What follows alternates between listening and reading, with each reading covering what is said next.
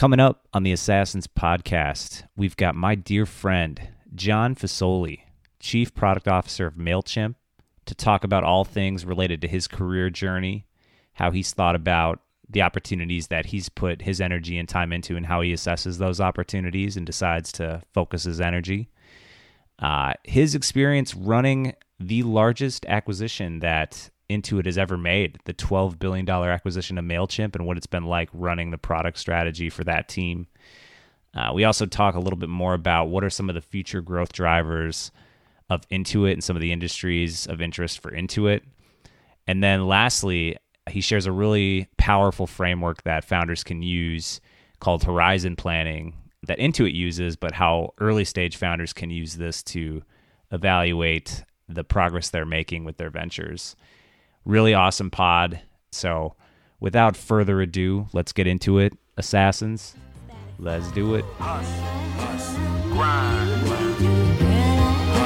See them dollar signs. Hustle. Grind. aSaaSins state of mind. Hustle. Grind. See them dollar signs. aSaaSins state of mind. aSaaSins state of mind. Hustle.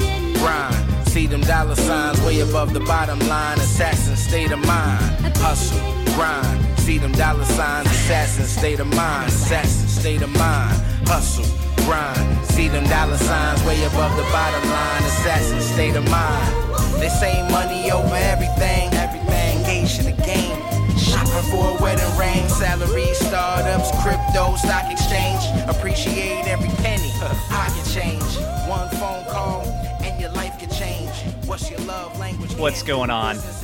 It's your host, Justin Vandehey, here at the aSaaSins podcast. Every Friday, we have a guest on that talks about their journey going from 0 to 1 and helping founders take their ventures from 0 to 1.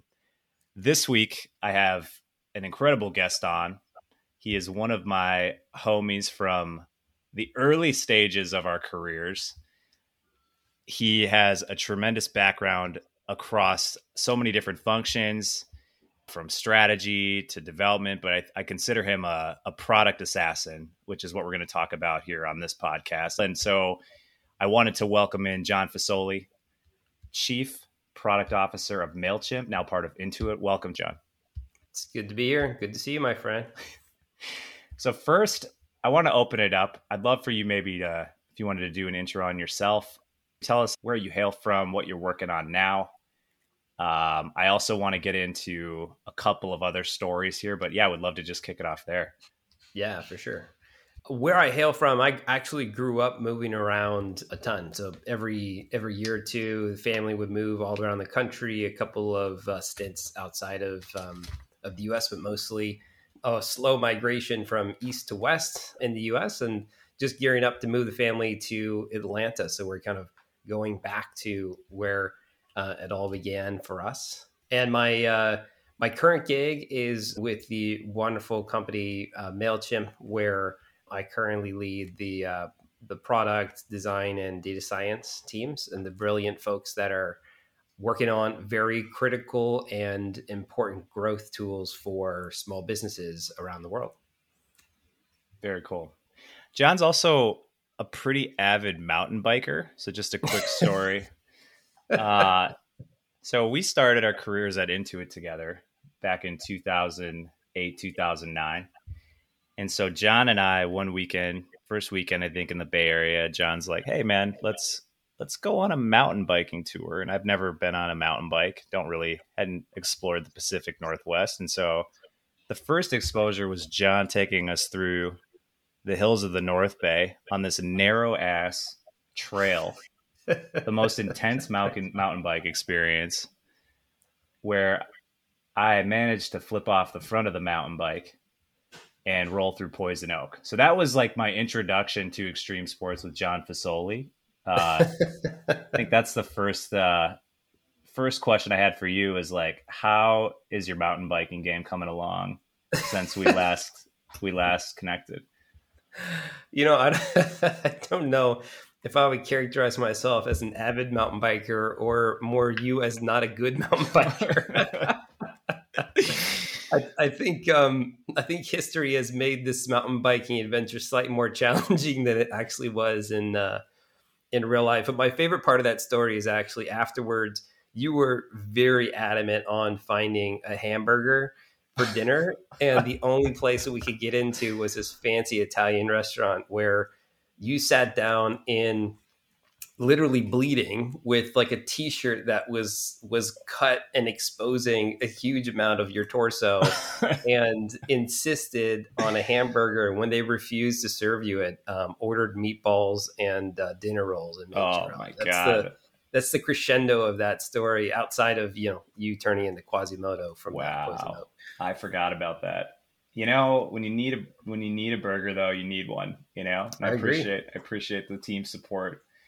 All right, so subtle transition. Speaking of just like being in the smack dab of interesting experiences, I feel like since the earliest part of your career, you've just been in the middle of initiatives professionally that have been huge growth drivers. I think Mailchimp for Intuit's obviously one, but I even think back to the early days when you were like one of the first PMs on the global team at Intuit, and you were Intuit's one of their first mobile PMs. And I think actually even shipped their first iOS app, thinking back that far. So I'd love to hear from you on how you think about evaluating the opportunities that you go after and the things that you choose to work on. Yeah. Yes, good question. I think very importantly up front, I always like to acknowledge for myself and with others just how lucky I've been along those various milestones. And it starts significantly earlier than that. And I grew up in a position of lots of different privileges, one of which was my grandfather was one of like the early pioneers of like early computing. And so while my family was really never into like fancy food, fancy cars, fancy houses, anything like that, we always had very cool early tech in the house. And so I grew up breaking essentially a lot of early computers, a lot of like taking apart lots of different machines. And so I was lucky just along the way, almost every phase of my life, to be in the right moment at the right time. That's really the predominant answer to the question. Within those moments of time, if I think about what I inserted in that opportunity, it's just extreme curiosity, kind of picked up from taking things apart as a kid. You mentioned a couple of examples. So when it came to mobile, for example, I was absolutely fascinated with this idea of being able to develop applications on a device in your pocket, right? So we'd always had like the Palm Pilots, and it killed me that you couldn't really create anything on the Palm Pilots. And then there was the iPacs and Windows ME. And so for a long time, I was developing little tweaky things there. So when it came to mobile and joining Intuit, it was just kind of natural gravitation, and that natural passion led to, me being positioned to grab some opportunities and rapidly experiment with a bunch of stuff, most of which was unsuccessful. On the global front, I had super early on had some exposure to payments, which is now something that massive number of people understand the intricate details of payments. But at the time, it was a bit more niche of an industry. And I just went deep, super deep on understanding every part of the system, how it worked, the people who were involved in it. I found it just extremely fascinating. And then at that time, when you got into payments, a lot of the really interesting technology was happening in Europe and in other parts of the world. I mean, you could argue a lot of the interesting things are still happening in other parts of the world, but that's how I got involved with global. So Intuit was starting to look at how to get involved with payments outside of the US, where we already had a payments presence through an acquisition. And because I had that curiosity, was maybe one or two steps ahead of the conversation. When the topic came up, I was in the room. I was lucky enough to be a part of that group, but also consulted as someone who had the most context of the folks I was working with. And so we wind up building a payments platform that we folded back into the US. And so it was a little bit more future proof, more plug and play, and just had an extreme amount of stressful fun, stressful in that we were working towards like getting something out with extreme deadlines. But the underpinnings of it was just curiosity in terms of understanding how things work. And, now with Mailchimp and, with my role, it obviously would be super obnoxious if like I was up in everybody's business, understanding how everyone's system worked across the board. But, over time, that same curiosity took on a different form of understanding, like what is someone's career aspirations? Like, what are they really good at? What are they not good at? What do they say that their aspirations are, but they're really not good at, right? Like there's really kind of discrepancy between like the heart and the mind. So that curiosity continues to be kind of the common theme for me. And every time I stop chasing it and I start thinking through chasing like a big industry opportunity or a big personal outcome, it just takes me down the wrong path. So I've been chasing it, and that's why I'm lucky enough to be here. I love that. I think you hit it on the head. It's like that level of curiosity almost puts you in the position by having such a tremendous amount of domain expertise and take the role.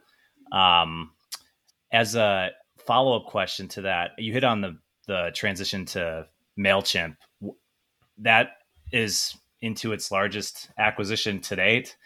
What has that experience been like running the product strategy for that team? I know it's a pretty recent change, but you alluded to a couple things that have been, interesting insights in the beginning, but I'd love to hear how that's been so far. Yeah, it's been a great experience, a really good growth experience for me. I do a bunch of work with different companies outside of Intuit, but generally speaking, I've been at Intuit for so long that people check my armpits for cobwebs, and so there's an element of just assuming that like this is how it may work everywhere, right? Or some methodology and how the world works, and it's the equivalent for me of really like traveling to another country and really challenging some of those assumptions, meeting some incredible people, getting exposure to new parts of the culture, new ways of working. And so it's been really eye-opening. And at the same time, it gives you that contrast to take a look back at where you're coming from and where things are better and where we should import some of those opportunities. The good news is that the Mailchimp team is just an absolutely brilliant team, and they come with that same curiosity and learning mindset. So what I've been really pleasantly, I shouldn't say surprised, but what's been a pleasant experience for me is that constructive desire to improve. And so we've been able to kind of blend those two worlds together. But, I've probably, I can't count on my fingers or toes the number of mistakes that I made coming in. And one of the big ones is just being only curious for too long.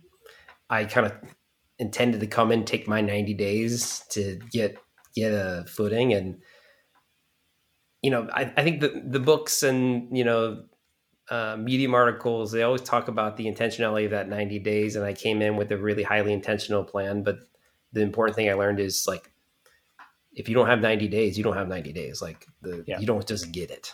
Yeah. And so there is definitely some improvement to kind of step away from the academics and kind of like look at the cards on the table and make some, big decisions faster that I would have changed. On a related note there, obviously Mailchimp is going to be a huge growth driver for Intuit. What do you see as like other areas of interest? Or I know you mentioned you also spent some time with quite a few other companies. Like, what do you think are there big potential growth drivers or opportunities you see on the horizon for Intuit? For Intuit in general, like the entirety of the company? Yeah, just like more broadly across the different spaces that they play in. Yeah. What's really cool is Intuit's entering a chapter where we're really branching out from the core genetics of the company, which were oriented around just compliance or just tax related products. And you can start to see that with the Credit Karma acquisition, with the Mailchimp acquisition. The mission of Intuit is to power prosperity around the world. It's a pretty broad stroke. And as a company, as we look at partnership acquisition opportunities, really that's the criteria that we use, is that it needs to align to our mission. And that mission overlaps with our core competencies, with financial outcomes as one big measure, but prosperity can mean many things. And so we are, with Mailchimp, for example, moving into spaces that go far beyond just business finances. They may show up as a financial outcome on the other side, but there is so much surface area when it comes to helping small businesses grow their customers that has very little to do upfront with the finances that we are both building, partnering, and potentially acquiring in the future. Similarly, on the consumer front, if you look at some of the innovation the Credit Karma team is driving around getting into the financial identity space, helping to connect consumers with financial instruments, both ones that we've created and ones that others have created, you can start to see how we are leveraging the kind of competitive advantage as a company and the things that we have core competencies in, but starting to move into new spaces that are aligned with that mission. Very cool. So this podcast is about, again, helping founders go from 0 to 1. I would love to hear maybe one or two things that you'd share with founders on the earlier part of the journey that you think would be helpful as they're getting their venture off the ground to make that jump from 0 to 1. Yeah, totally. I mean, I will affectionately steal this from Intuit. And just so you remember the horizon planning, like the horizon 1, 2, and 3.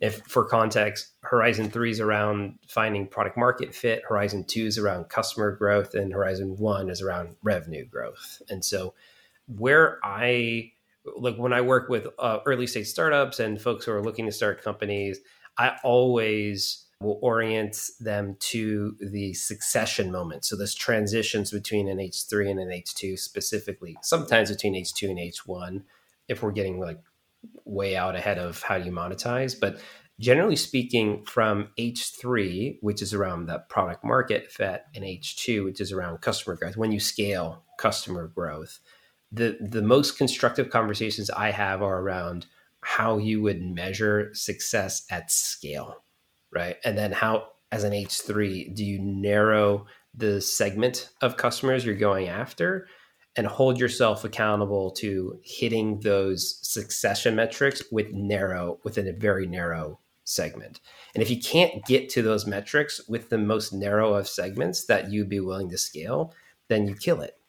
Similarly, or not similarly, but in addition to that, the thing I like about the horizon planning is it includes planning. You have to time bound the exercise.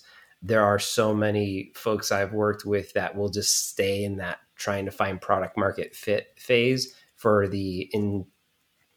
years, right? And for the lifespan of their entire company without making the call early. And so if you time bound it, it really forces you to get scrappy around dramatic testing that will allow you to succeed, kind of move into that H2 of scaling, or come up with something different.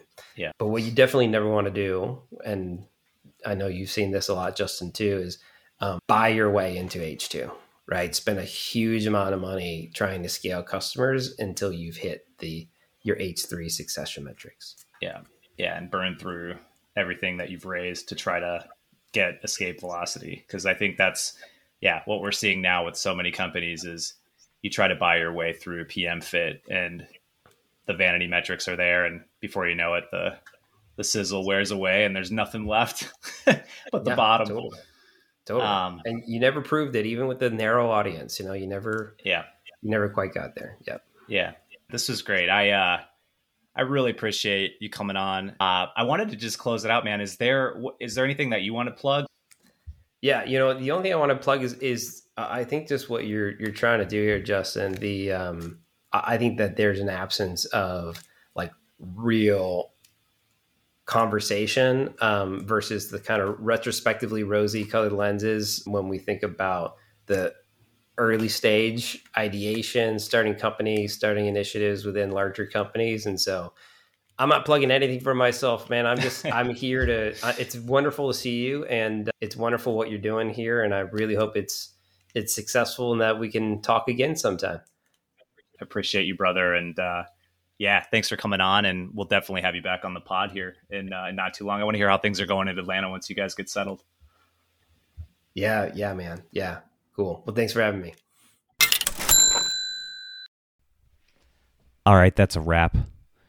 Man, big shout out to Jon Fasoli. That was an awesome pod. Super useful hearing about quite a few of the different frameworks that he uses to assess the opportunities that he goes after that founders can use and apply. We got a big week coming up here at the aSaaSins podcast. Awesome episode coming up. It's actually one of our first investors, one of Disco's first investors coming on. He's also a pretty big smartass, so there's the likelihood that he just makes fun of me for an entire hour, but you're going to want to tune into that for sure. We did a couple new content pieces that are up as well, so go ahead and check those out on the site.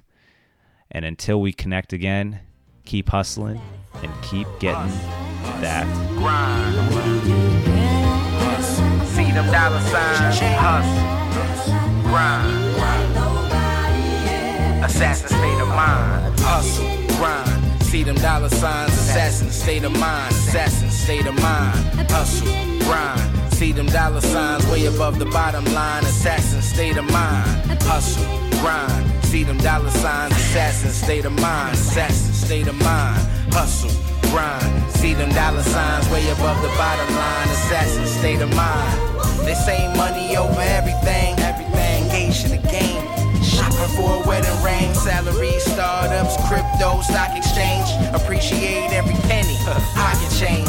One phone call and your life can change. What's your love language? Can't do business if it ain't reciprocated. Closing deals on a daily, weekly, monthly. Real recognize, real you